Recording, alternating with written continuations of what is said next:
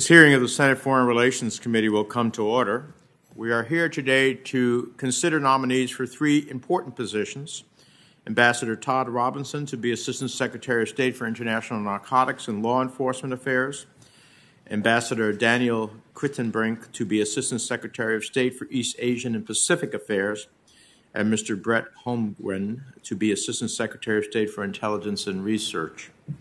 So congratulations to the three of you on your nominations. We appreciate your commitment and willingness to serve our country and your families as well. Ambassador Robinson, it's nice to have you back before this committee for another confirmation hearing, this time as a nominee to lead the Bureau of International Narcotics and Law Enforcement Affairs, as we know as INL, one of the most important offices for strengthening democratic governance and the rule of law globally. INL's work around the world is critical to countering narcotics trafficking, criminal syndicates, money laundering, and other financial crimes, addressing the criminal use of ransomware and malware, combating illegal mining and fishing, and supporting efforts to combat gender-based violence. Over the last decade, authoritarian leaders have increasingly wielded criminality and kleptocracy as tools to debilitate democracy at home and foment instability beyond their borders. I welcome President Biden's recent directive establishing the fight against kleptocracy as a key national security priority and making it clear that we will tackle its corrosive impact. INL has a central role to play in that fight. INL is also at the forefront of our international efforts to combat narcotics trafficking. CDC data shows that over 70,000 Americans died from drug overdoses in 2019, including over 2,800 in my home state of New Jersey. I'm particularly concerned about the lethal impact of fentanyl, as well as the illicit production and trafficking routes that extend through Mexico and back to China. While we must improve our public health responses to address drug abuse domestically, INL's work is essential to countering drug trafficking by transnational criminal organizations. So I look forward to hearing from you about your vision for the Bureau and your plans for strengthening justice systems and law enforcement cooperation to advance our national security interests. Ambassador Kritenbrink, I'm also pleased to have you back before this committee for another confirmation hearing. I think the last time we saw each other was in China, and your post there, your career as a public servant and your extensive experience in the region will be critical as you take on this important role. In recent years and under administrations and Congresses of both parties, the United States has reassessed and rebalanced our approach to the Indo-Pacific to take into account the reality of our competitive relationship with China. Although this new era of strategic competition may not be what many of us had hoped for in the U.S.-China relationship, it is our reality, and we must deal with it with clear-eyed pragmatism, starting with rebuilding and replenishing the sources of our national strength here at home and our alliances and partnerships abroad. The recently passed Senate China competition package, including the Strategic Competition Act that the ranking member and I and other members of this committee authored, marks our effort to contribute to that process. Beyond China, the region you'll be responsible for is rich with pressing challenges, from North Korea's nuclear and missile programs, which only grew stronger under President Trump's ill-conceived North Korea policy, to a coup plunging Burma back into chaos, to a rollback in human rights and democracy across the region. I know that you're intimately familiar with these issues, and we look forward to hearing your thoughts on how we can best position the United States for success there in the years ahead. Mr. Holmgren, the independent analysis of the State Department's Bureau of Intelligence and Research has long been recognized as among the best, most reliable, and most careful of the intelligence community. We have today a nominee for the Assistant Secretary of INR that brings a great breadth of experience to its mission. Mr. Holmgren has held significant experience relevant to INR's mission, including serving as a Senior Director for Intelligence and for Counterterrorism at the National Security Council, as well as service at the Central Intelligence Agency and the Pentagon. I have little doubt that such experience would be of immense benefit to the State Department Bureau. INR is an invaluable resource for the Secretary of State, senior officials, and department overall. Indeed, the Bureau could also be of immense benefit to this committee. Our oversight of the U.S. foreign policy would be better served by more regular contact and briefings from INR, and I look forward to that engagement with you should you be confirmed, something that has been missing in the past, and I hope under your leadership we can engage with the committee more robustly. In closing, the three of you have an immense task ahead, but I have no doubt about your knowledge and experience will serve you well and the nation well as you take on these new responsibilities. I look forward to each of your testimony. Let me turn to the ranking member for his opening remarks. Thank you, Mr. Chairman. Certainly these are important nominations we're hearing today. There's a broad swath of responsibility here and important responsibility. My top two foreign policy priorities are China and global health. Regarding China, my main concerns are the Chinese Communist Party's aggression and coercion in the Indo-Pacific and the urgency of the Taiwan issue. To counter Chinese aggression, I believe we must ensure that the State Department is appropriately resourced in terms of funding and personnel in the Indo-Pacific. I'm interested to hear from you if confirmed plans to advocate for this critical region in the State Department budgeting process. Additionally, our network of alliances and partnerships is key to advancing a free and open Indo-Pacific. The U.S. security commitments, including extended deterrence and commitments to help allies and partners develop advanced capabilities, are crucial to this effort, and it is important we remember U.S. policy will only be successful if we work closely with our allies. Also, I'm particularly concerned about Chinese aggression against Taiwan. Taiwan is an important democratic partner, and how we support and work with Taiwan will have significant implications for our strategy in the region and our alliance system. Taiwan must be a main focus of the administration and the State Department. Regarding global health, the Indo-Pacific region is in great need of more COVID-19 vaccines, especially given China's aggressive vaccine diplomacy. Supporting our partners as well as countries in need during this global health crisis will be a mark of U.S. commitment to the region. Finally, I believe it would be a mistake to use U.S. taxpayer dollars to buy and distribute Chinese vaccines. Moving on to the nomination of Assistant Secretary of State for Intelligence and Research, I am concerned about reports of directed energy attacks against State Department personnel, both abroad and here at home. This has been widely written about, greatly discussed, but the amount of information available is pretty de minimis. The Bureau of Intelligence and Research will play an important role in helping to identify the perpetrator and the means of these attacks. The Assistant Secretary also has a responsibility to provide our committee and the Intelligence Committee with up-to-date information on all investigations into these attacks. If confirmed, I expect to be in regular contact on this important issue. In addition to supporting the intelligence needs of the Secretary of State, INR must also work closely with the intelligence community. It is imperative that the Bureau maintain its analytical independence from policymakers within the State Department to ensure information is objective and accurate. Finally, the nomination of Assistant Secretary of State for International Narcotics and Law Enforcement Affairs. Transnational criminal organizations' money laundering and trafficking of people, narcotics, and weapons undermine international stability and pose complex threats to U.S. public health and security. INL plays an important role in improving the capacity of our foreign partners to disrupt and dismantle transnational criminal activity. But these efforts do not exist in a vacuum. I'm concerned about the negative impact the administration's decision to reduce our military presence in Afghanistan will have on narcotics production and associated criminal activities, including funding terrorism.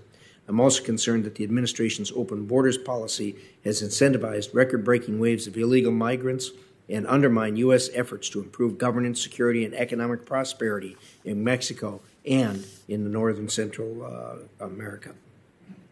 I look forward to hearing plans you have to overcome these and other international law enforcement challenges should you be confirmed. We have a lot to cover today, and with that, I yield back, Mr. Chairman. Thank you, Senator Risch. Well, with that, we'll start with our nominees and their testimony. All of your full records will be included your full statements will be included in the record. We ask you to summarize in about 5 minutes or so we can have a conversation with you. We'll start with Ambassador Robinson and work our way down. Thank you.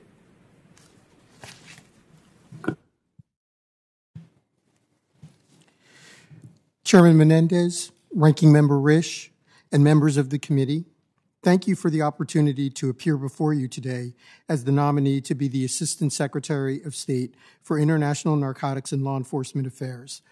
I am honored by President Biden's nomination and the support of Secretary Blinken for the opportunity to continue to serve the American people.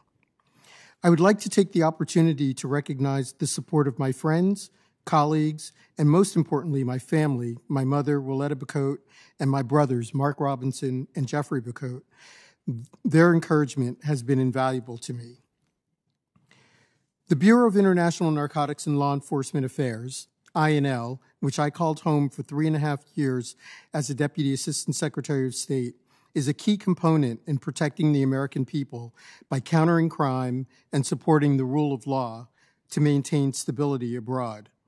I look forward to the possibility of leading my Foreign Service, Civil Service, contractor, and local staff INL colleagues working in Washington and more than 90 countries. If confirmed, I commit to working with Congress to tackle the great challenges laid out in the President's national security agenda, including combating narcotics trafficking, addressing transnational organized criminal threats, corruption and cybercrime, countering Chinese malign influence, and tackling issues of bias and discrimination in criminal justice systems. Stopping illegal drugs like synthetic opioids from reaching America will be among my highest priorities. We know some terrorist organizations traffic drugs to fund their illicit activities. Transnational criminal organizations have seemingly limitless appetites for illicit profits from synthetic drugs. If confirmed, I will prioritize INL's critical engagement with partners and allies to combat this threat. Transnational criminal organizations are not static, so INL cannot be either. Working with our interagency partners, such as the Departments of Justice and Homeland Security, INL can lead the effort to ensure that our programs are better coordinated and show results. Example, after the People's Republic of China scheduled fentanyl as a regulated chemical class in 2019, direct flows of fentanyl from the PRC to the United States dropped precipitously. However, non-fentanyl opioids and precursor chemicals continue to flow from the PRC to Mexican criminals that manufacture the fentanyl and traffic it to the United States. If confirmed, I will prioritize continued diplomatic engagement at all levels to decrease the shipment of these precursors from the PRC and to reinvigorate shared security cooperation between the United States and Mexico. In fact, U.S.-Mexico cooperation must continue to address another high priority issue, the management of migration across the region and to the U.S. southern border. Strategic thinking and data will help us address irregular migration and build a smarter border. INL is working closely within the administration to shape a Central America root causes strategy to look at the drivers of this migration. I know this topic is a high priority to members of the committee, and I look forward to hearing your thoughts on how we can make our foreign assistance dollars more effective on this issue. If confirmed, I vow to respond to these complex challenges using the experience gained and relationships built over my 35-year Foreign Service career. Another global challenge we confront today is corruption. Simply put, corruption kills. I saw its effects in Guatemala, where political, economic, and social elites, at times working with criminal organizations, buy judges and threaten independent and courageous judicial actors. I saw it in Venezuela, where the Maduro regime reaps ill-gotten profits by selectively distributing food and pillages that nation's natural resources. As President Biden and Secretary Blinken have noted, corruption undermines U.S. foreign policy and national security interests around the world and damages the credibility of countries where U.S. businesses may want to invest. INL, with our interagency partners, acts as a bulwark against global corruption, and if confirmed, I would seek to enhance this work by identifying like-minded crime fighters around the world, build their capacity to prevent, investigate, and prosecute corruption, and reinvigorating multilateral global anti-corruption networks. INL can also use rewards and visa restrictions to promote accountability for corrupt actors globally. If confirmed, I commit to working with the Congress on advancing America's interests at home and abroad. Thank you for this opportunity, and I look forward to your questions. Thank you. Mr. Holmgren. Chairman Menendez, Ranking Member Risch, and members of the committee, it is an honor to appear before you today as the nominee to be Assistant Secretary of State for the Bureau of Intelligence and Research. I am deeply grateful to President Biden and Secretary Blinken for the confidence they have placed in me, and to Director of National Intelligence Avril Haines for supporting my nomination. I would not be here today if it were not for the love and support of my family, my wife Dana, my son Teddy, my parents Michael and Mary, and my siblings Stacy, Krista, and Ryan. Each of them has inspired me to live my life with a sense of purpose, love, and humility. Like many Americans of my generation, the tragic events of 9/11 were a turning point in my life.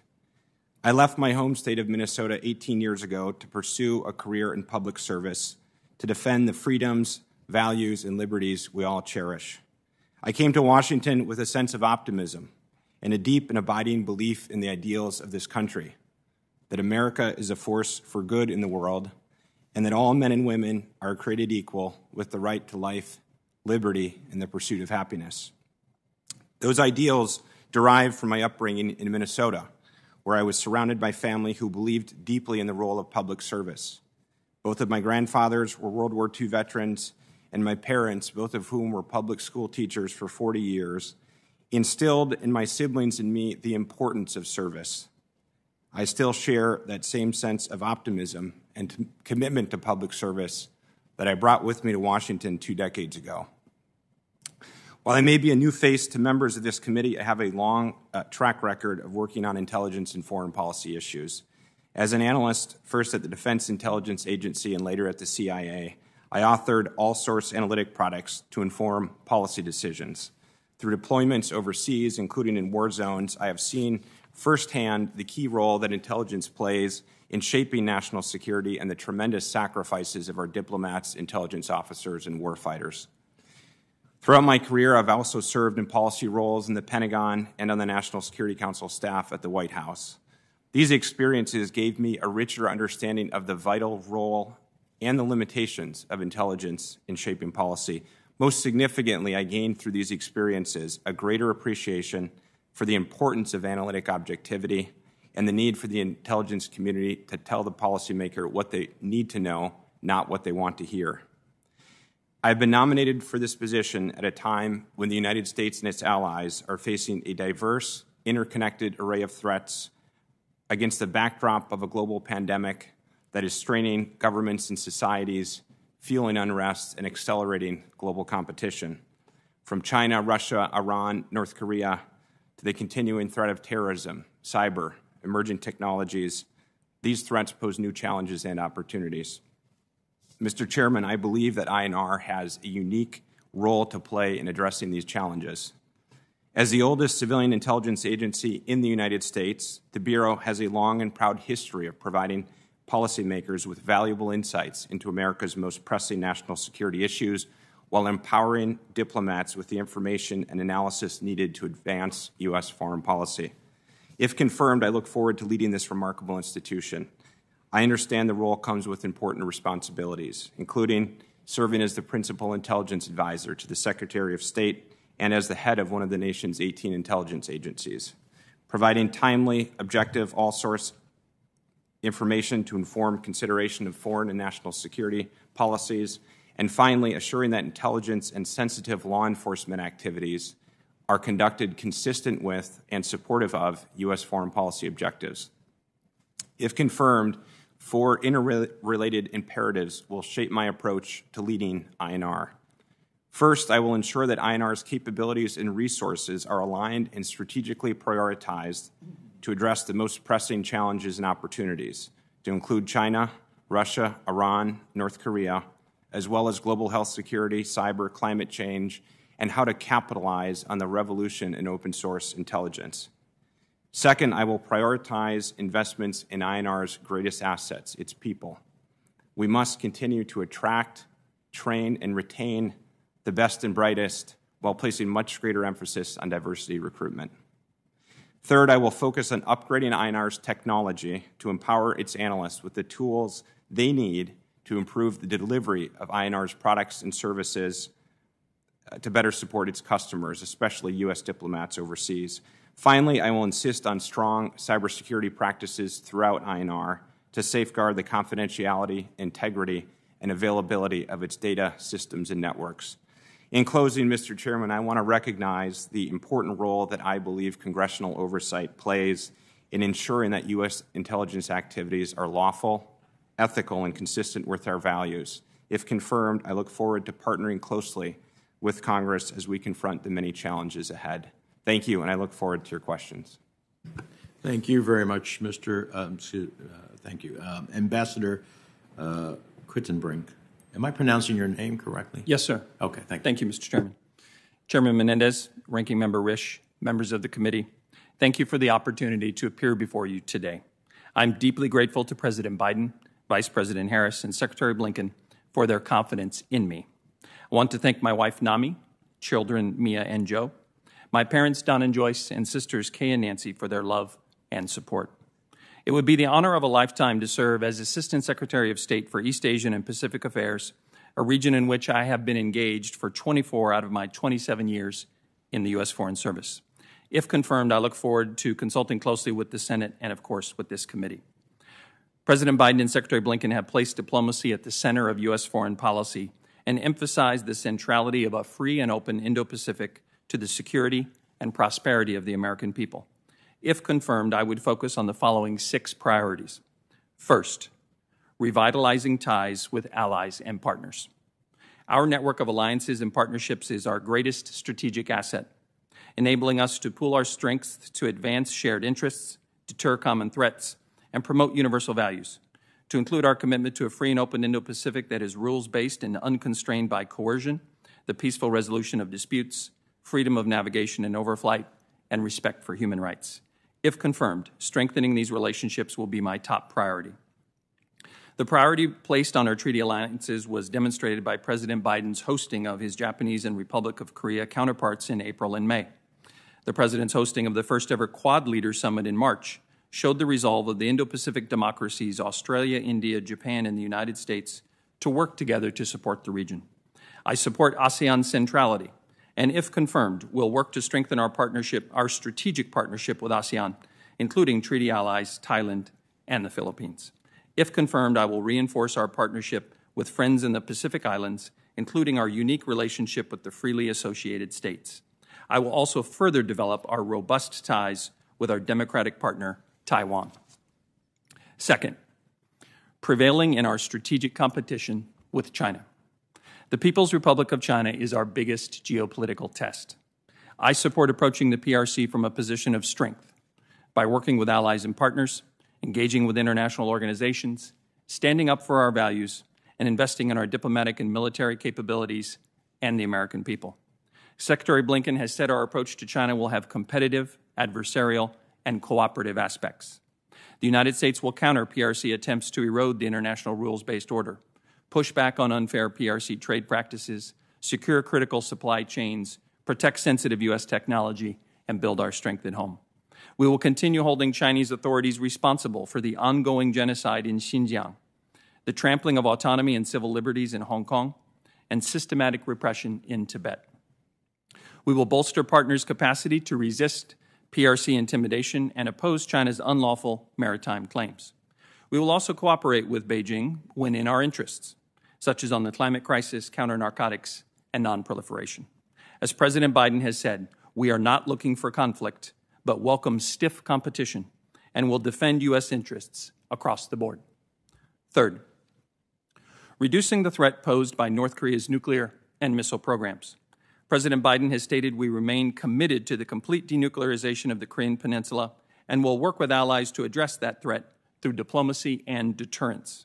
If confirmed, I will work to ensure North Korea and others abide by UN Security Council resolutions while supporting a calibrated and practical diplomatic approach that prioritizes the security of the United States, our allies, and our deployed military forces. Fourth, supporting inclusive economic policies that benefit all Americans. If confirmed, I will ensure that our diplomats in the region fight for every job in the interests of American workers by insisting on market access and fair treatment, stopping intellectual property theft and currency manipulation, and combating corruption. Fifth, promoting democracy and human rights. Our values and our example are critical to successful diplomacy in Asia. If confirmed, I would work with our allies and partners to support democracy, promote human rights, and stand against abuses wherever they occur.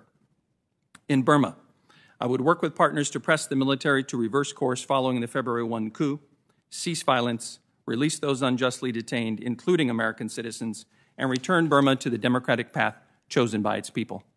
I would work to support the people of Burma by holding accountable those responsible for violence.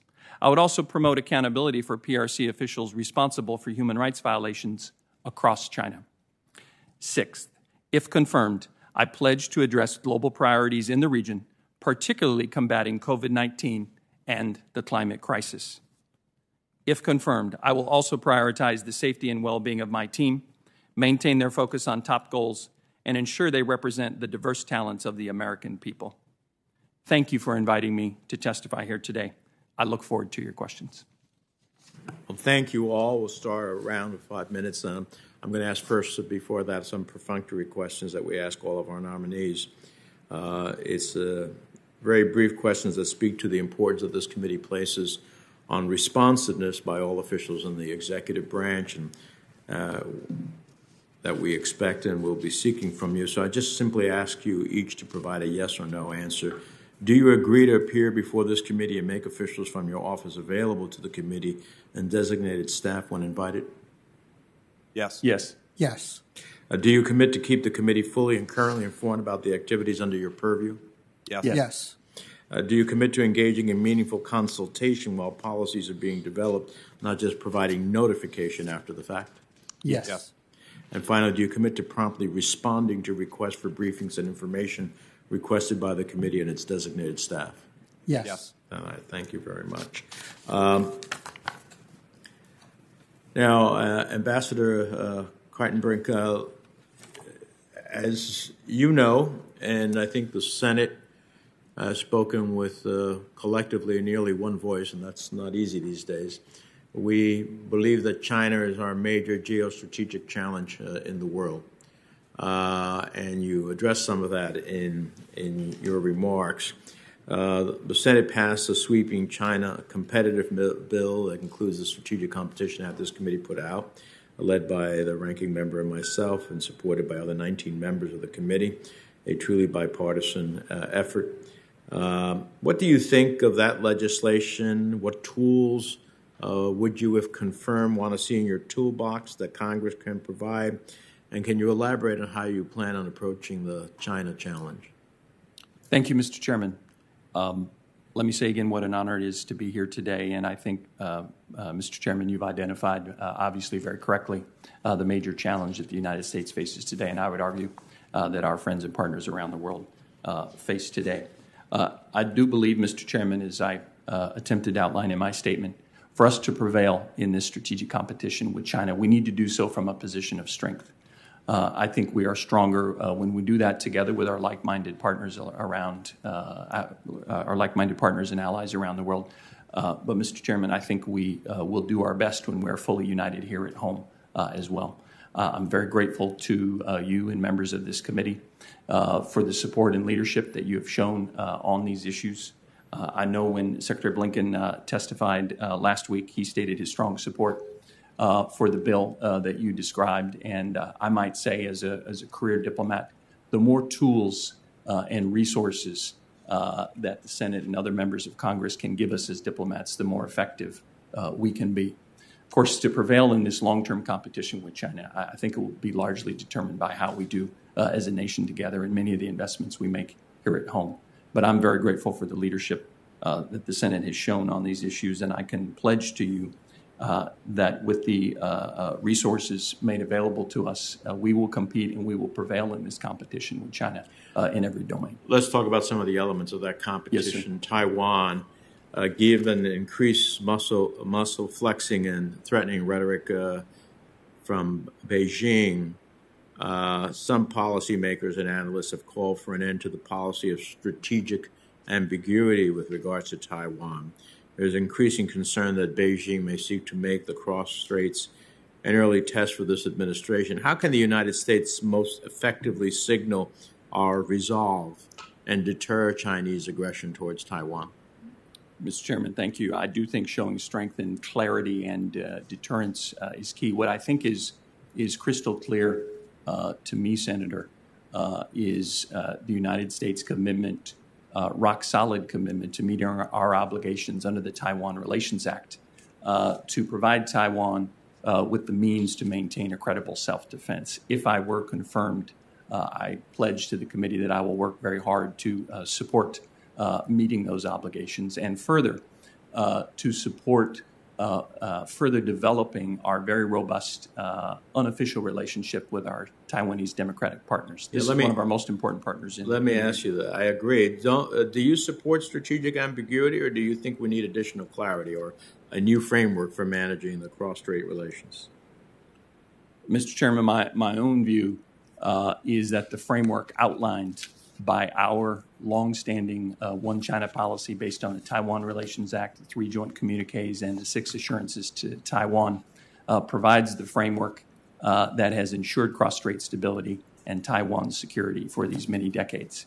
I do think that maintenance of that status quo and of that security is a dynamic situation. As the threat from the PRC grows, as Beijing's aggressive and bullying behavior vis-a-vis Taiwan grows, I think that our response has to be calibrated as well. But I am confident that the framework that we have and meeting those obligations in the Taiwan Relations Act gives us the tools to do so. Mr. Holmgren, let me ask you, we rely on the Bureau of Intelligence and Research for insights and particular perspective that sometimes varies from the rest of the intelligence community. And when there is an opinion or assessment that's different from the IC, it's critical that we understand those differences. Do you agree to be candid with the committee when those differences occur and to make sure we understand where and why INR comes to different conclusions? Thank you, Mr. Chairman. I think that, as you know, INR has a long and proud history of speaking truth to power and telling it like it is.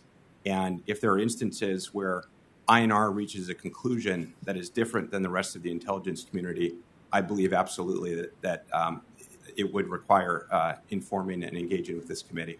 Thank you. One other question. The Bureau of Intelligence and Research's analysis is going to be critical to our understanding as policymakers and in response to a number of pressing issues, including the apparent attacks on U.S. personnel and the origins of COVID-19. Do you commit to engaging proactively with the committee as INR's work on these matter advances and to keep us fully informed on your assessments both on these and other critical matters? Yes, Mr. Chairman. Thank you. Senator Risch. Oh, thank you, Mr. Chairman. I want to follow up, Mr. Crittenbrink, on the Taiwan issue that was raised by the chairman. I had the same questions he had, and I think all of Congress does, really. But from your expertise and your experience in this area, what do you think the end game is here for the Chinese Communist Party as far as Taiwan is concerned? What do you think the end game is, and how do you think they intend to achieve it? Well, Mr. Ranking Member, I'm reluctant to try to put myself in the shoes of the leadership in Beijing, but they have stated that their long-term goal is reunification. I think where I believe that we should remain focused, and if confirmed, where I would remain focused as EAP Assistant Secretary would be on meeting our obligations and responsibilities under the Taiwan Relations Act. I'm confident that we have the tools to do so. For example, through the support of this committee and others in Congress, the United States has made available to the authorities on Taiwan more than $30 billion in arms sales since 2009. I think it's also incumbent upon us to further develop our robust relationship with Taiwan in every sector. They're a top 10 trading partner, which is vitally important. We have important cultural and other relations as well. They play a very critical, important role, we believe, in international health, and therefore we should support growing Taiwan's international space as well to make sure that they fully participate in organizations where sovereignty is not required and have a meaningful role in those that do. So I believe, Mr. Ranking Member, that we have the tools to continue to grow this robust partnership with Taiwan and to meet our commitments to ensure that Taiwan can maintain a credible self-defense. I appreciate your thoughts in that regard, all good thoughts. I guess what crosses my mind is that we all know that the Communist Party wants reunification, but we also know that that's not the same view that Taiwan has. And obviously, where you have two different views that are very much opposed, at some point in time, there's going to come to a crossroads, and that's what I'm concerned about is what happens at that point. How is that resolved? Yes, sir, Mr. Ranking Member. I think the best thing that we can do is to continue to demonstrate our resolve and our commitment to meeting our rock-solid obligations. And I think by doing so, I'm confident that we can continue to effect the stability across the strait that we have benefited from for many years. But, Mr. Ranking Member, I would again reemphasize we are deeply concerned by the increase in aggression and harassment and coercion that we have seen directed at Taiwan, and we intend, and if I were confirmed, I would intend to continue to show our resolve to again, meeting our obligations under the Taiwan Relations Act. I appreciate that. There is no doubt that the coercion and harassing and everything else is ratcheted up tremendously to the point, for instance, where Taiwan is having trouble scrambling jets every time that there's an incursion into airspace, and that's done intentionally, there's no doubt. And that's something that's going to be on our plate, I think, sooner rather than later. Mr. Holmgren, the matter of the Havana Syndrome issue, as you know, has been kicking around for some time, and obviously we're in an open session and can't talk about all the details of it, but I'm assuming that you've been involved in that in some fashion. Am I right on that or not? Thank you, Ranking Chairman. I very much share the concerns about these incidents. I've spoken to some of the victims of these attacks, and I can tell you they're suffering, their families are suffering, and if confirmed, I would have no higher priority than ensuring the safety and security of U.S. citizens, their families, and U.S. personnel overseas, and would commit to ensure that INR is continuing to support the Department and the interagency, especially CIA and DOD, with information and analysis around the origins of these incidents. So I believe it is a serious abuse. And as a testament, I've committed to asking for a classified briefing, if confirmed, on my first day in office. Well, thank you. This is certainly a vexing problem, and I can tell you it's very high up on the priority of this committee and the Intelligence Committee, particularly since it affects our hardworking people around the world and outside the United States. Mr. Robinson, Afghanistan produced and I guess continues to produce about 90% of the world's opium. And with us downsizing in Afghanistan, this is going to be the problem that it was before we ratcheted up there is going to raise its ugly head again. What are your thoughts on this? Thank you, Senator, for that question. I share your concerns, frankly, about the production and distribution of opioids from Afghanistan. We know that they are also interested in perhaps trying to get back into government. And what I would say to the Taliban and to anybody there who's producing narcotics or opioids is that, if you want to be seen as credible and you want to be treated as part of the international community, then you can't do these things. The other part of that, though, is while we may be drawing down in Afghanistan, there are programs that INL would wish to continue in that region. The hard part is figuring out how to do that and keep our people safe. So those are the two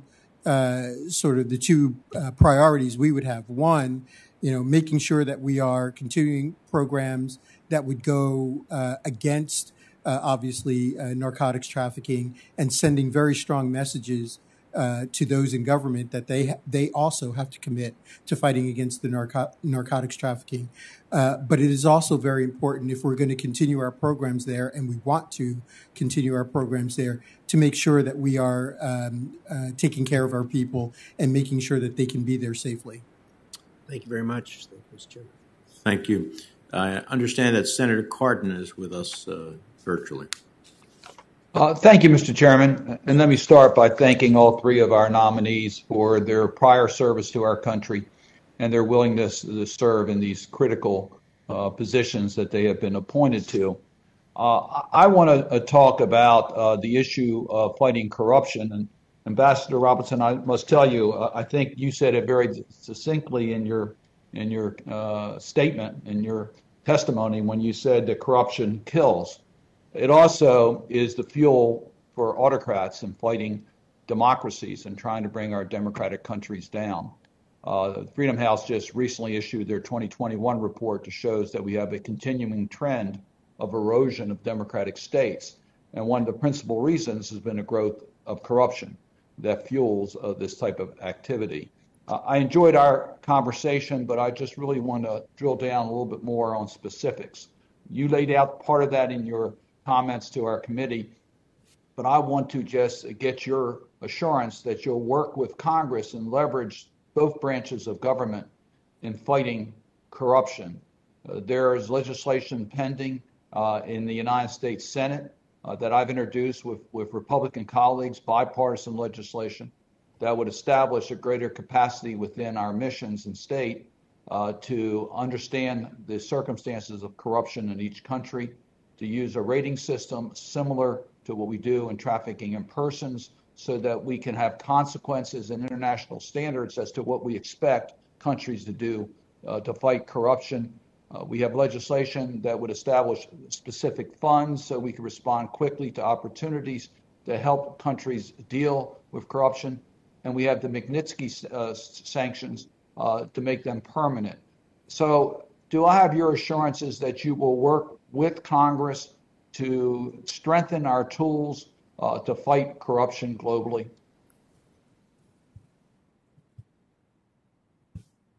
Absolutely, Senator. You have our firm commitment to work with Congress to use all of the tools that we have in our toolbox to fight corruption. And I will further commit that you won't find a more stronger advocate to fight corruption than me. It was to my great joy to see the Biden-Harris administration raise corruption to the national security level. I think that will help us go after official corruption, unofficial corruption in the region and around the world. And further, it will give us greater tools to identify crime fighters around the world that we can partner with to fight this scourge. There's no doubt corruption undermines democratic institutions around the world, and INL's bread and butter. One of INL's main jobs is going after those who would take part in corrupt acts. I would just quote from my friend Kara-Murza, who's one of the leading opposition leaders in Russia, who says that Putin steals from the Russians to spend it in the West. So he uses the corrupt resources in order to try to undermine our system. And we got to speak out against that. The Magnitsky sanctions are, of course, one area. Some of these other tools that we are suggesting can help. I just really want to underscore that we're all sincere about this, but we need the push of Congress to help prioritize within each of the missions countries that have significant problems of corruption to focus on this issue. So I'm going to hold you to your commitment to work with us to strengthen those tools so that we can all fight this a little bit more effectively. Mr. Crittenbrink, Asia, China, of course, is the most significant country in that region from the point of view of concern about the United States on the erosion of governance. They're one road policy is certainly based upon using government-controlled economies and corruption to try to control the economics of the world. The Belt Road Initiative really needs to be addressed. Are you committed to working with us to root out the way that is based in corruption, stealing intellectual property, intimidating countries, so that we can take China on in a more aggressive way? Yes, Senator, absolutely. I would simply say that I agree with you wholeheartedly that we need to counter China's Belt and Road Initiative as it is offered through means of coercion, corruption, lack of transparency, unsustainable debt loads, and the like. Countries, I think, need to be very careful in signing on to the Belt and Road. But I think even more importantly, Senator, we need to have an affirmative agenda, affirmative programs that we can offer as an alternative. And I'm very grateful to you and other members of Congress for giving us those tools, whether it's the BUILD Act or other resources we have at our disposal. I would also note, Senator, that I was encouraged by the communique that came out of the G7, and it's quite clear to me that our Democratic partners around the world see eye to eye with us on this challenge. Thank you. Thank you. I look forward to working with you. Thank you, Mr. Chairman. Thanks, Senator. Thank you. Senator Hagerty. Thank you, Mr. Chairman, and I want to thank each of you for your service. I'd like to start with you, Mr. Robinson, if I might. The issue that I've been deeply concerned about is fentanyl, and the impact on youth in my home state has been significant, particularly so since the borders have collapsed. In late January, we're seeing an increase not only in overdoses but in deaths from fentanyl. And I'd like to read a definition to you, if I might, to see if we're on the same page. According to United States law, a weapon of mass destruction is defined as the following. One of these definitions is a weapon that's designed to cause death or serious injury through toxic or poisonous chemicals. Would you define fentanyl as a weapon of mass destruction under these sort of circumstances? Senator, that's a great question. I don't know if I would define it as a weapon of mass destruction, but I absolutely am heartbroken by what fentanyl is doing to our communities across the United States.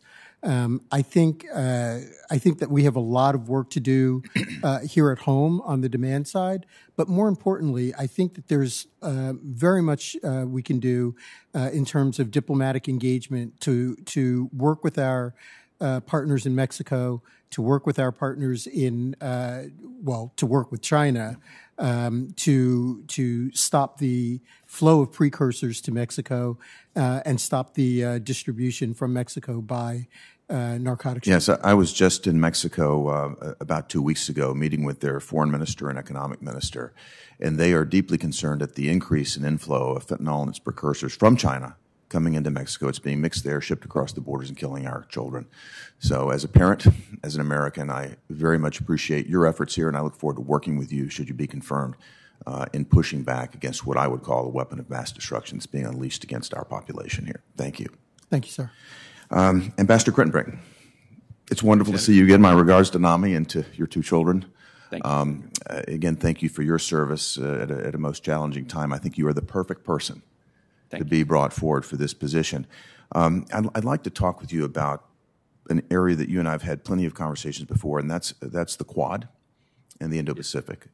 I think that we have made great strides with our allies in the Quad. I think there's a lot more that we can do. I'd love to get your perspective on how we might engage other nations in that effort. Thank you, Senator, very much for your comments. I fully agree. I think the Quad is a vitally important mechanism. I was deeply impressed and grateful for the President's hosting of the first ever leaders level Quad Summit, and I think it truly has shown that the four Quad democracies in the region have decided to stand together and advance these interests and these values that we share.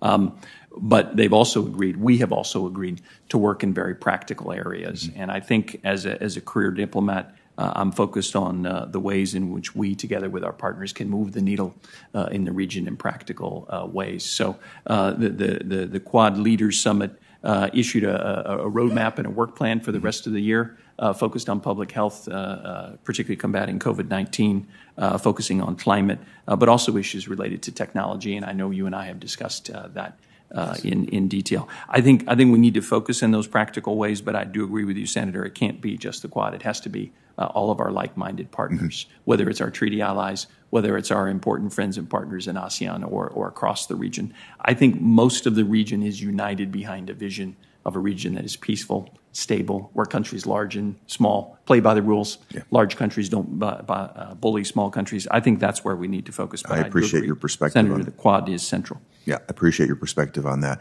I'd just like to turn to one more thing, and that is the movement of supply chains from China out, companies that are trying to de-risk their exposure to China.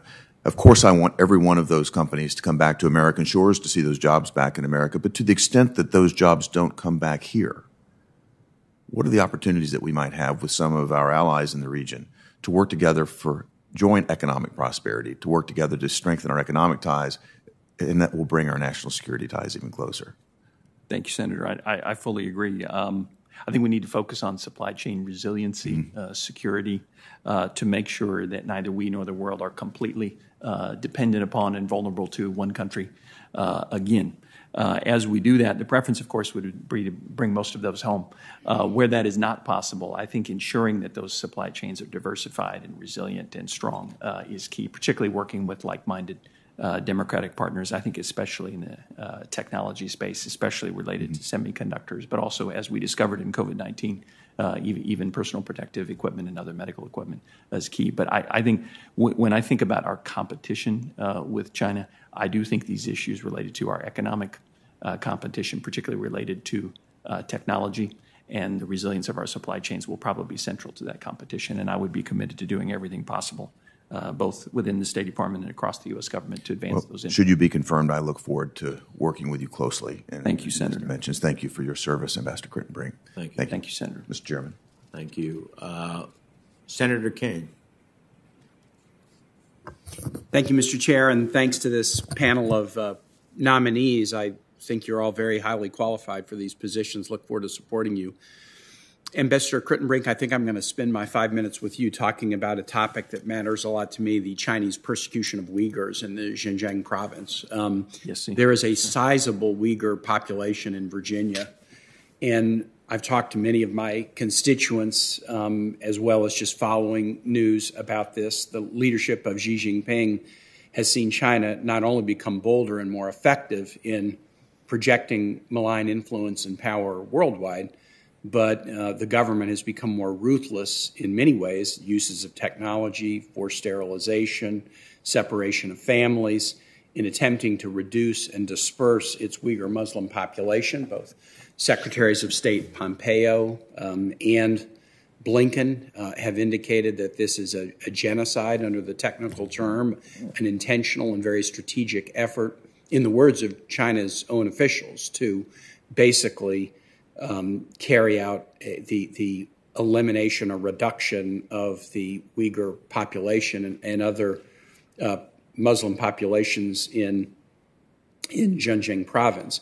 Last week, we had a joint subcommittee hearing in this committee. It was the first joint subcommittee hearing we'd had in 7 years, and it was about China's atrocities in the Xinjiang province.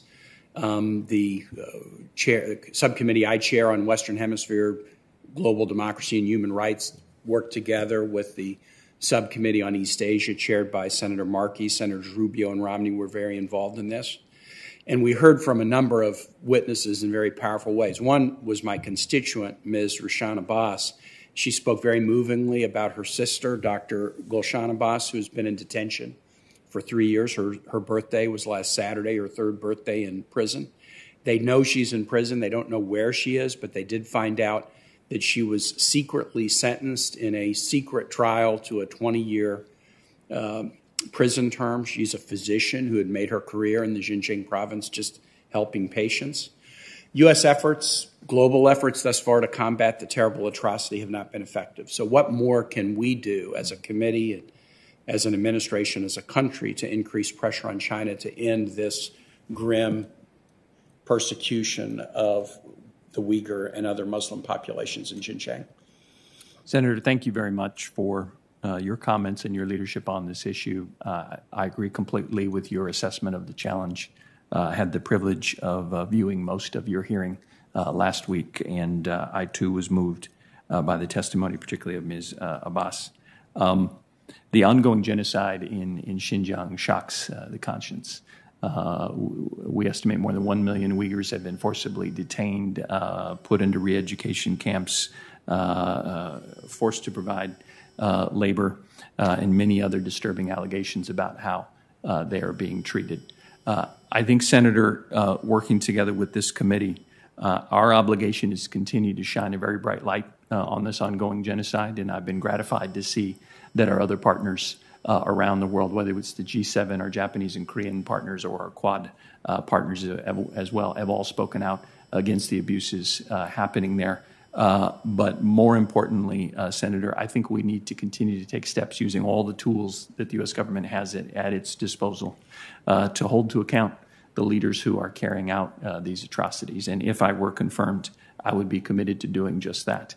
I know that we've used a variety of tools, including global Magnitsky tools, to sanction a number of the leaders, officials, and entities who are carrying out this repression in Xinjiang, including the Xinjiang Party Secretary Chen Tuanguo.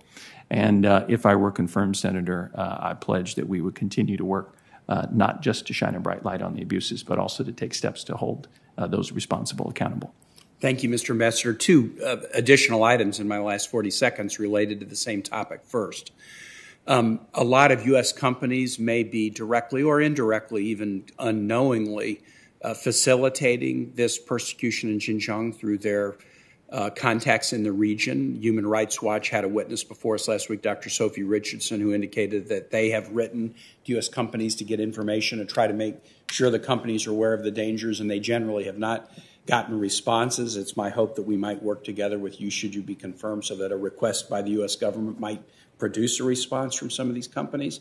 And then in addition, we need to work with allies outside the region. China is engaged in a pretty aggressive practice of having Uyghurs arrested in countries like the UAE and Egypt and Saudi Arabia, allies in the United States, and then deported back to China. And we need to work with our allies to make sure that they don't facilitate the long arm of this gruesome persecution campaign all over the globe. And I would look forward to working with you on that together as well. Yes, sir. Senator, again, I fully agree with your assessment and your recommendation on both points. If confirmed, I look forward to working with you and members of the committee on both of those issues. Great. Thank you so much. Thank you, Mr. Chair. Thank you. I understand Senator Young is with us virtually. Yes, Mr. Chairman.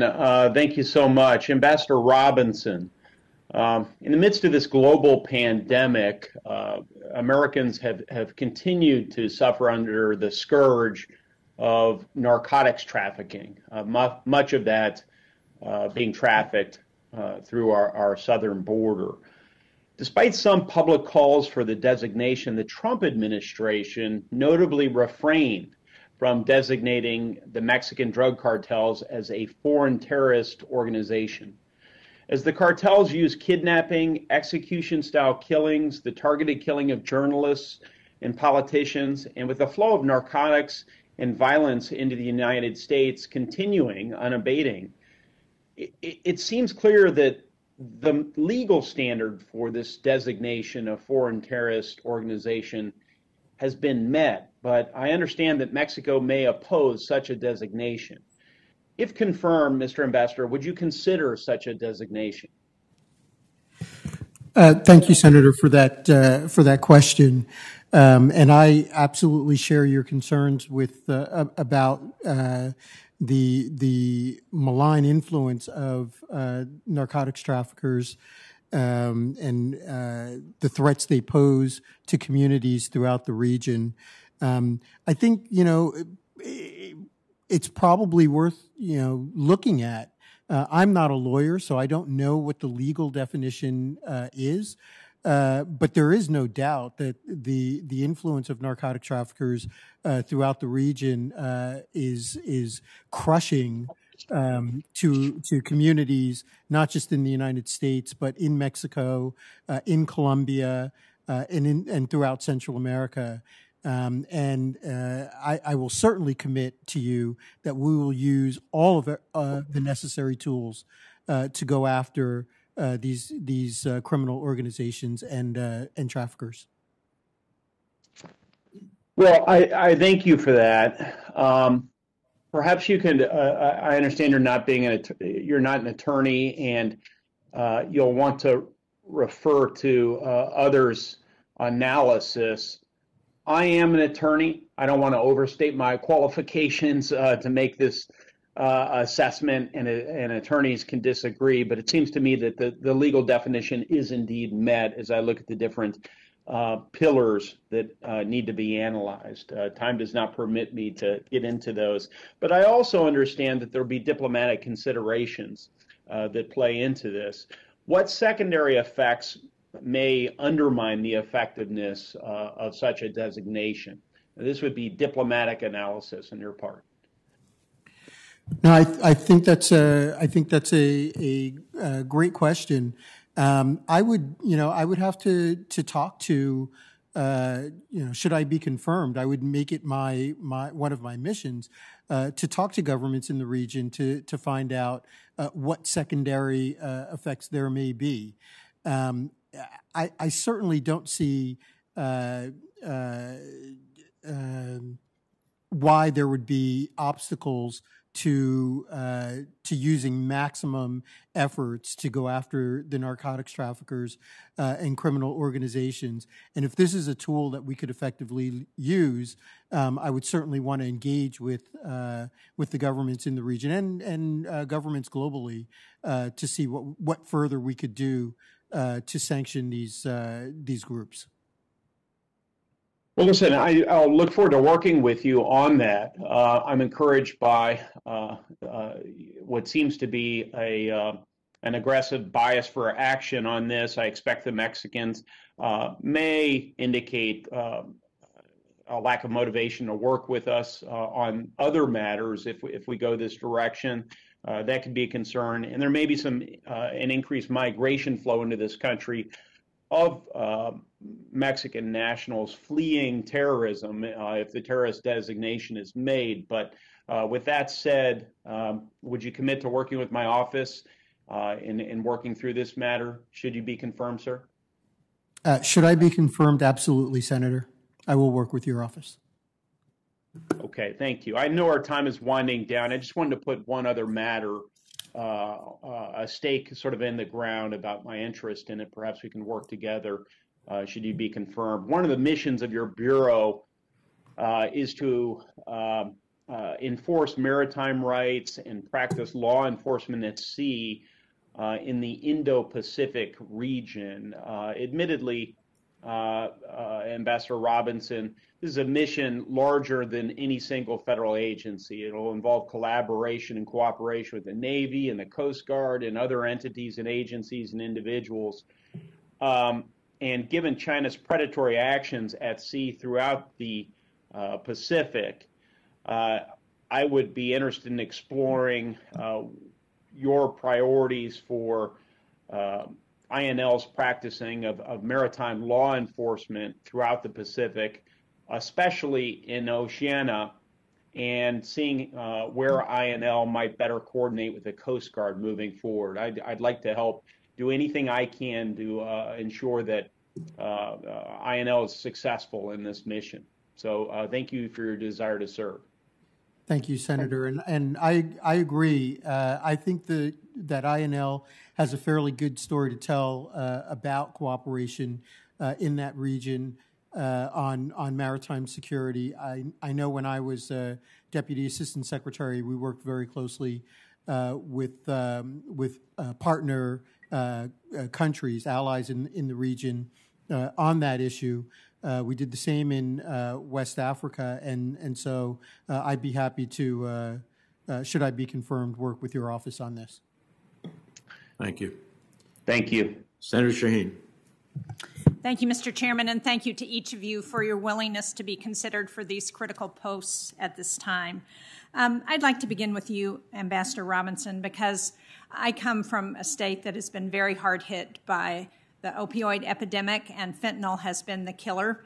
we have had one of the highest overdose death rates in the country. And so I share the concerns that have been expressed on both sides of the aisle about how we respond to this. And I appreciated your comments.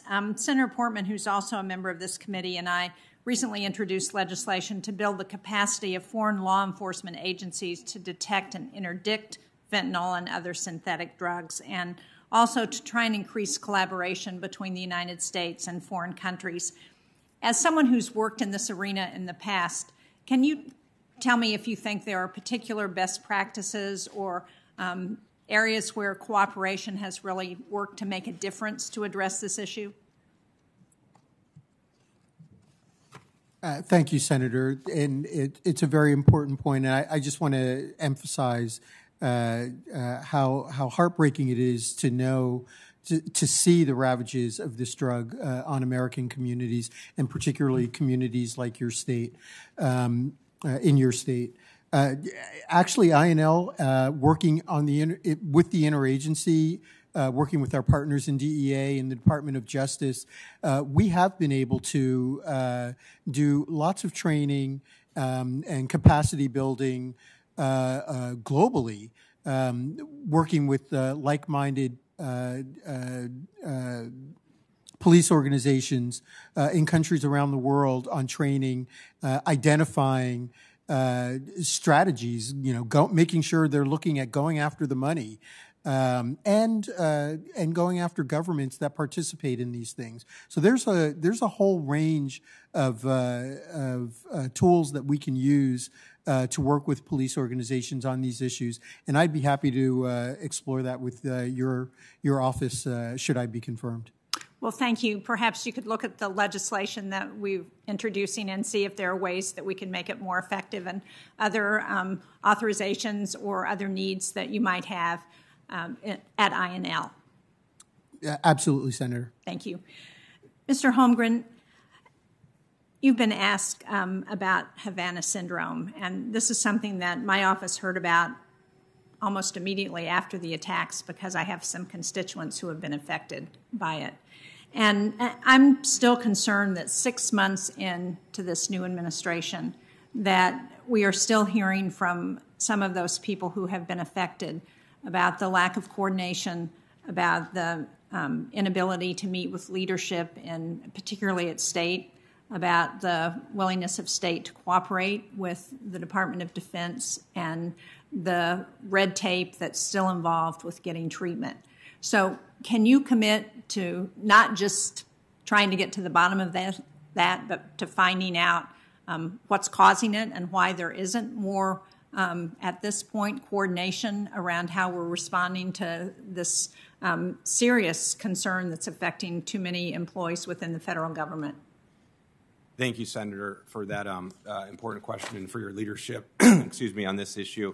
I absolutely commit to understanding if there are ways and how we can improve the interagency coordination process on this, and in particular, what role INR can and should be playing to both support the department, but also, as you mentioned, the interagency. I understand that the NSC has established a coordination cell. I think that's a very good positive development to bring together the different parts of the interagency, and that state has a lead person responsible for coordinating the State Department's efforts. And so, if confirmed, I'm eager to be involved in that. As I said up front, I have friends and former colleagues from CIA and other places that that are affected by this, and so I take it as a personal responsibility to address the issue.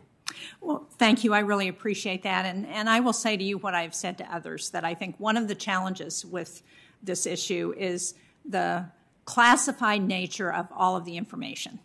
And it makes it very difficult when there's an unwillingness of our state departments and agencies to share with members of Congress what's going on, and also to share with members of the public. So I would urge you to look at ways in which we can unclassify information that is not going to be harmful, so that people really understand what's going on. Thank you, Senator. I hear your concern, and I pledge to do that. Thank you. Thank you, Mr. Chairman. Thank you. Ambassador Schatz. Thank you. Senator Schatz, I was giving you, I don't know if it's a promotion. Some would consider it a promotion. We can ask Ambassador Hagerty if that's a promotion or not. He's here, so I don't know. That may be the answer. I'm sorry. Senator Schatz. Thank you, Mr. Chairman. Thank you all for your service. Ambassador Crittenbrink, I want to start with Oceania. Yes, Secretary Blinken spoke at the Pacific Island Conference of Leaders a week ago. These kinds of engagements are really meaningful. They underscore our commitment to the region, including helping them to confront COVID and the climate crisis. Can you just talk about how you will engage in Oceania and your role to ensure that it'll be elevated in our Indo-Pacific strategy? And I think, generally speaking, as we think on this committee, in the broader Senate, in the media, when we think about our Asia-Pacific strategy, when we think our Indo-Pacific strategy, everyone is immediately thinking about China and China only. Yes, and it occurs to me that there is a vast ocean full of nations that we need to re-engage with, that are our longtime partners and allies and friends. And for both moral reasons and strategic reasons, we need to re-engage, and I'm wondering if you can comment on that. Senator, thank you very much for your comments and for your leadership on these issues. I fully agree with your assessment. If confirmed, I would be committed to making sure we expand our robust engagement with the countries, with the Pacific Island countries. I think, Senator, the first issue that you identified is one of the most important. First, we have to show up.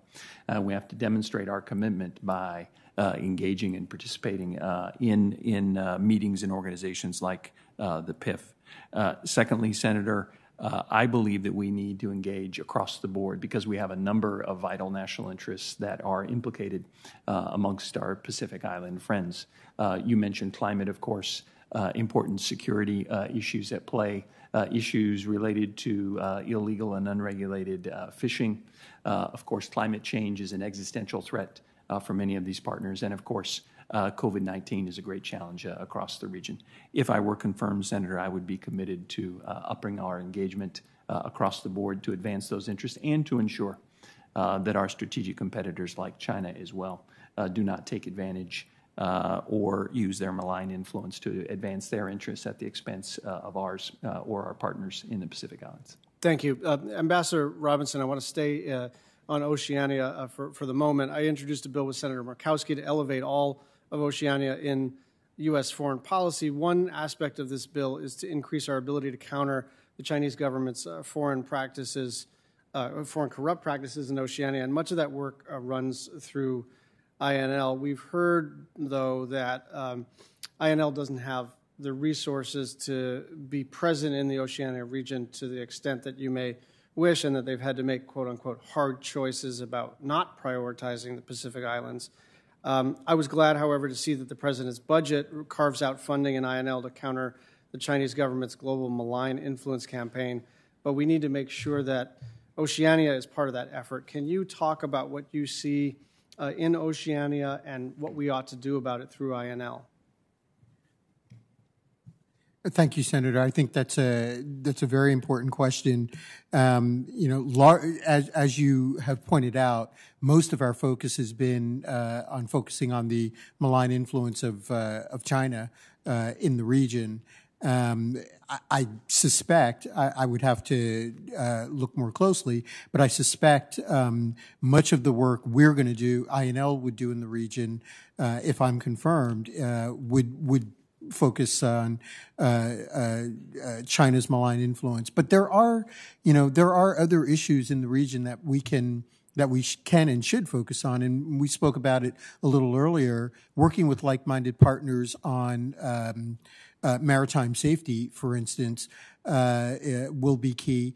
And INL can take a look at issues a little bit outside of our area. We do work on wildlife trafficking. We do work on illegal mining. We do work on illegal fisheries.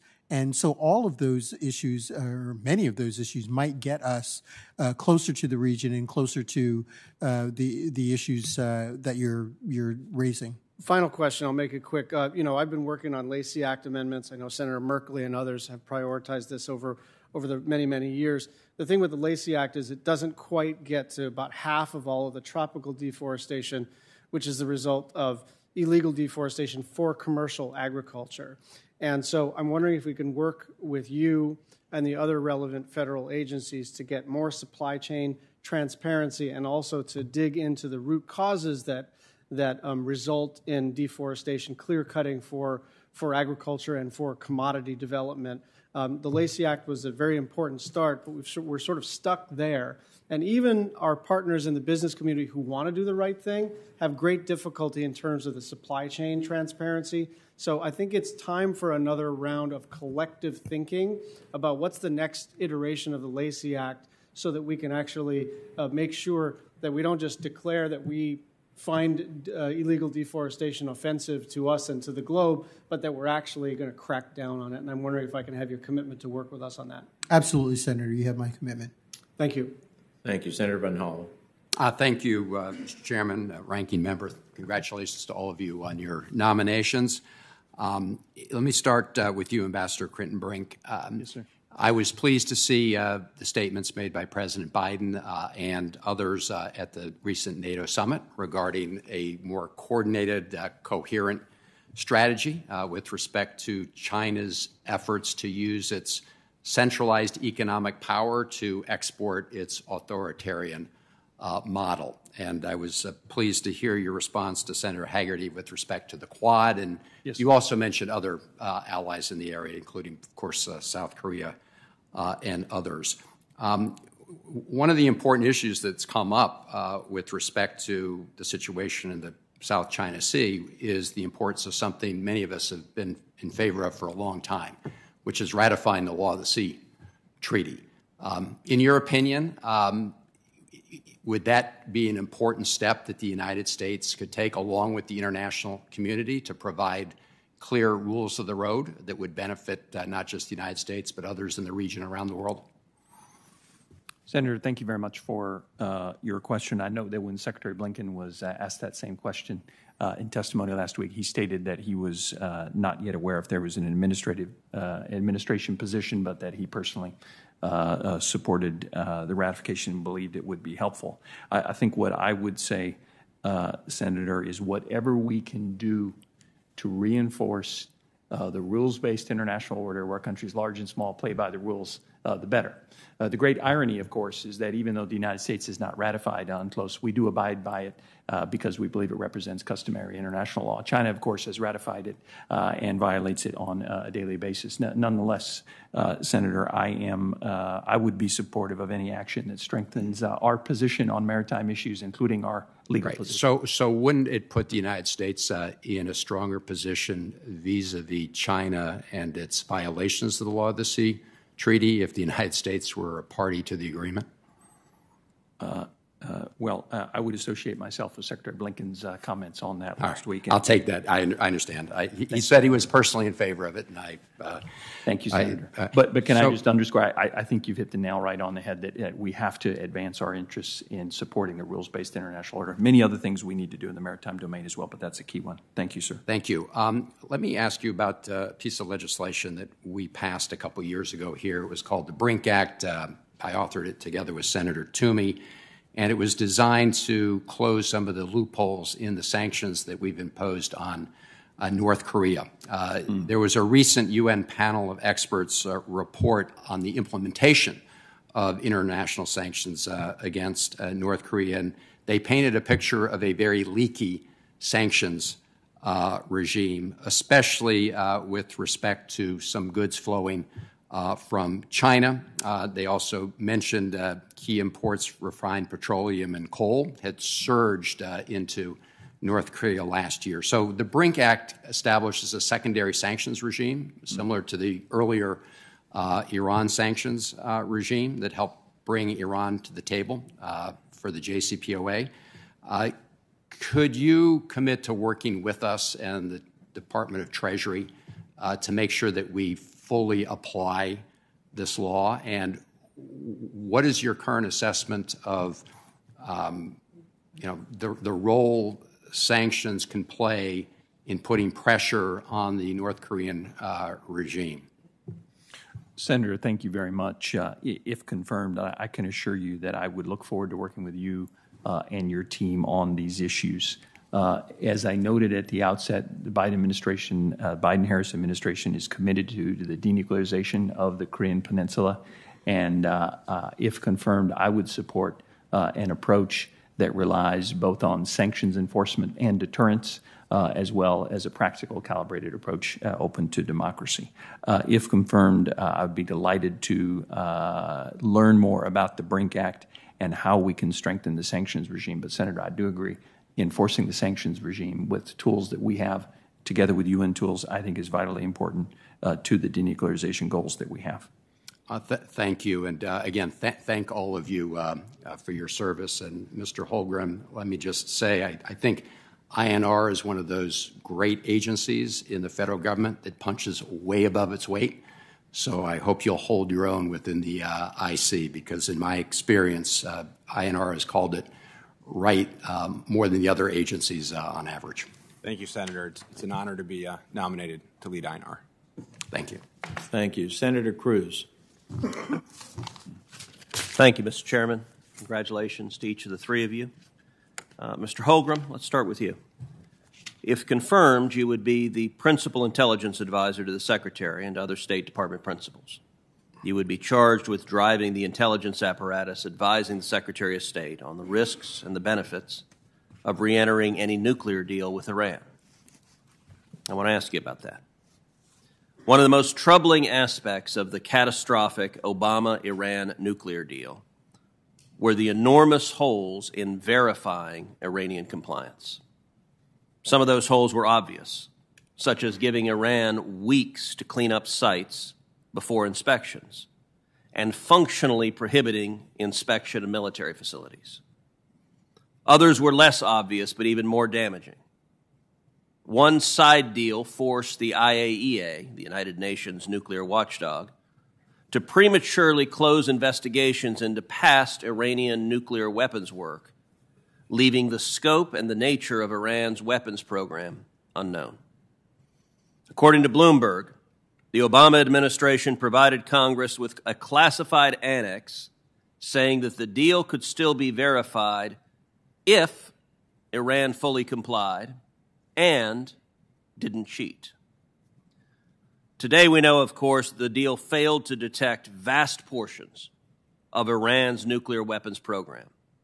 We know it because of daring raids and revelations by our Israeli allies. We know that between the implementation of the deal in January 26 to May 2018, the IAEA was not aware that Iran was concealing a nuclear weapons archive. Nor was the IAEA aware that Iran had containers at a warehouse called Turkozbad, where the IAEA later reportedly discovered traces of man-altered uranium. The agency subsequently visited 3 other undisclosed sites and found nuclear material at 2 of them. The IAEA has never inspected any facility run by the SPND, a military organization employing nuclear weapons scientists, which until last year was run by the founder of Iran's nuclear weapons program. That's unknown sites and 0 military facilities inspected. Despite all of this, the Biden administration is rushing to re-enter the Iran deal. Mr. Holmgren, do you support re-entering the deal in light of those failures? Senator Cruz, thank you for that question. As a former intelligence analyst who focused on the Middle East, I very much appreciate the multidimensional threat that Iran poses, their state sponsorship of terrorism, their nuclear ambitions, cyber human rights violations, and their ballistic missile capabilities. So I very much appreciate the threat. If confirmed to lead INR, which is what part of the intelligence community, my commitment to you and to this entire committee is that we will supply objective information and analysis regarding all of Iran's malign activities, to include its compliance with the nuclear requirements as part of the JCPOA, even if those conclusions diverge from policy interests, but especially because I think it's even more important if the intelligence community has a different view based on all sorts of information of where policymakers are, that we would absolutely provide that information to support the Secretary, but also other policymakers as well as this committee. In your assessment, what additional measures would be required to close the loopholes that allowed these failures in the prior deal? Senator, I'm not privy to the. I haven't been in government the last few years, so I'm not privy to any classified details and additional measures. But what I could tell you is that, from an intelligence perspective, I think having an incredibly strong collection and analytic regime focused on Iran's compliance certainly would be a top priority. As I mentioned in my opening remarks, I view Iran as one of the top big four threats we face, and so making sure that INR has the resources and the expertise to provide objective analysis would absolutely be a priority for me, sir. Okay, and Mr. Crittenbrink, the Obama administration implemented a policy that forbade our Taiwanese allies from displaying symbols of their sovereignty, whether flags or medals or uniforms, on U.S. soil. During the Trump administration, I pressed the Trump administration to change that policy, to reverse the ban, and they did so. Unfortunately, after Secretary Blinken came through his confirmation hearing where I asked him about it, and he committed to maintaining the policy of allowing Taiwan to display its symbols of sovereignty, subsequently the Biden State Department reversed that policy and now prohibits our Taiwanese allies from displaying their symbols of sovereignty. This committee just a few weeks ago took up legislation I had to reverse the new Biden ban and to return to the pre-existing policy that allowed Taiwan, like our other allies, to display their symbols of sovereignty. This committee passed that overwhelmingly. The Senate passed it overwhelmingly in a bipartisan manner. If confirmed, will you restore the previous policy allowing our Taiwanese allies to display their symbols of sovereignty? And if not, why not? Senator, thank you very much for the question. I want to emphasize at the outset, Senator, if confirmed, I would be absolutely committed to growing our robust and vitally important partnership with democratic Taiwan. I would argue that our partnership with Taiwan is perhaps stronger than it's ever been, from our commitments demonstrated under the Taiwan Relations Act, including $30 billion in arms sales since 2009, to the provision of vaccines, to our close health cooperation, to the visit by 3 members of the Senate in just the last few weeks. I think we've made clear our commitment to growing that partnership with Taiwan. Senator, since 1979, for decades now, the United States has followed a set of contact guidelines for our engagement with Taiwan. And my understanding, Senator, is for decades now, those guidelines have outlined that during our important engagements with our our Taiwan counterparts to advance our unofficial relationship, that symbols of sovereignty are not allowed on U.S. government property. And those guidelines, as I understand them, Senator, have been in place for decades and were in place for the vast majority of the previous administration as well. Based on the briefings and discussions that I've had, Senator, the new guidelines that have been enacted under the Biden administration are significantly liberalized.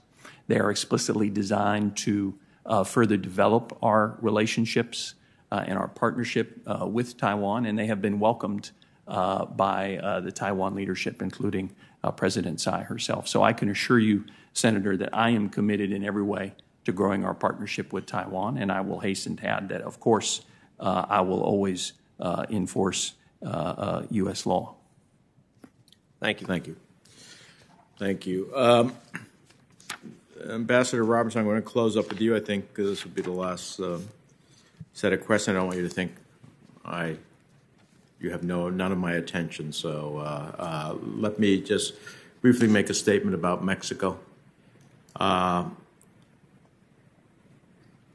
have some deep concerns about Mexico over the last year. In the fall, the United States arrested Mexico's former defense minister on drug trafficking charges. Very literally, this case highlighted that Mexican drug trafficking organizations are capable of co-opting individuals at the highest levels of Mexico's government. When we released General Cienfuegos, albeit under some rather murky circumstances, the López Obrador government responded by publishing U.S. law enforcement documents in violation of our Mutual Legal Assistance Treaty and then pushing a law to the Mexican Congress that seemed intent on constraining bilateral law enforcement cooperation. Now, I understand how important the U.S.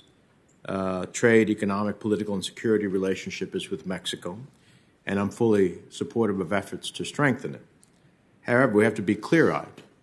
We cannot ignore evidence about the links between certain members of Mexico's security forces and drug traffickers. So if confirmed, I trust you will give these issues your full attention. Absolutely, Mr. Chairman. I share your concerns and look forward, should I be confirmed, to working with the interagency and working with the Congress to addressing and focusing on these issues. And one last question for you. We had a very good in-depth discussion, so a lot of the issues have been raised. As I thought, fentanyl and others have been raised. I'm increasingly concerned by reports that the Assad regime is earning hard currency in the face of international sanctions and a cratering currency and economy by manufacturing and exporting Captagon, a potent and addictive amphetamine, often with the cooperation of Hezbollah. This drug is being smuggled often by Hezbollah across Lebanon's border with Syria and through Lebanon's weak import and export controls to be distributed throughout Europe and the Middle East, prompting bans on Lebanese exports recently that the Lebanese economy can ill afford. What steps can we take to counter such drug smuggling, including assistance to strengthen the Lebanese border and customs enforcement? Mr. Chairman, that's a great question. INL has a great track record on working with the government of Lebanon on training and capacity building, and we would continue, should I be confirmed, I would make sure that we would continue to do that. I would also say that we can work with the interagency. We have been working with the interagency to track these shipments, particularly with DEA, and working with like-minded partners in the region. We know Saudi Arabia is particularly concerned about this, the trafficking of this drug, and we can continue to work with like-minded partners on this issue. Well, I just want to highlight it because, of course, we often hear about fentanyl, as we should, because it's causing deaths in America. But in this case of this Captagon, you got a lot of bad players. You have Hezbollah, you have Assad, and undermining what little is left of the Lebanese economy. That's a bad trifecta at the end of the day. So I hope you'll make it one of your priorities upon confirmation. I share your concern, Chairman, and should I be confirmed, we will absolutely track it. Thank you. All right. With that, with the thanks of the committee, this record will remain open until tomorrow at the close of business. There may be questions for the record. We'd urge the nominees to answer those questions expeditiously so you can be considered for a business meeting. And with that, this hearing is adjourned.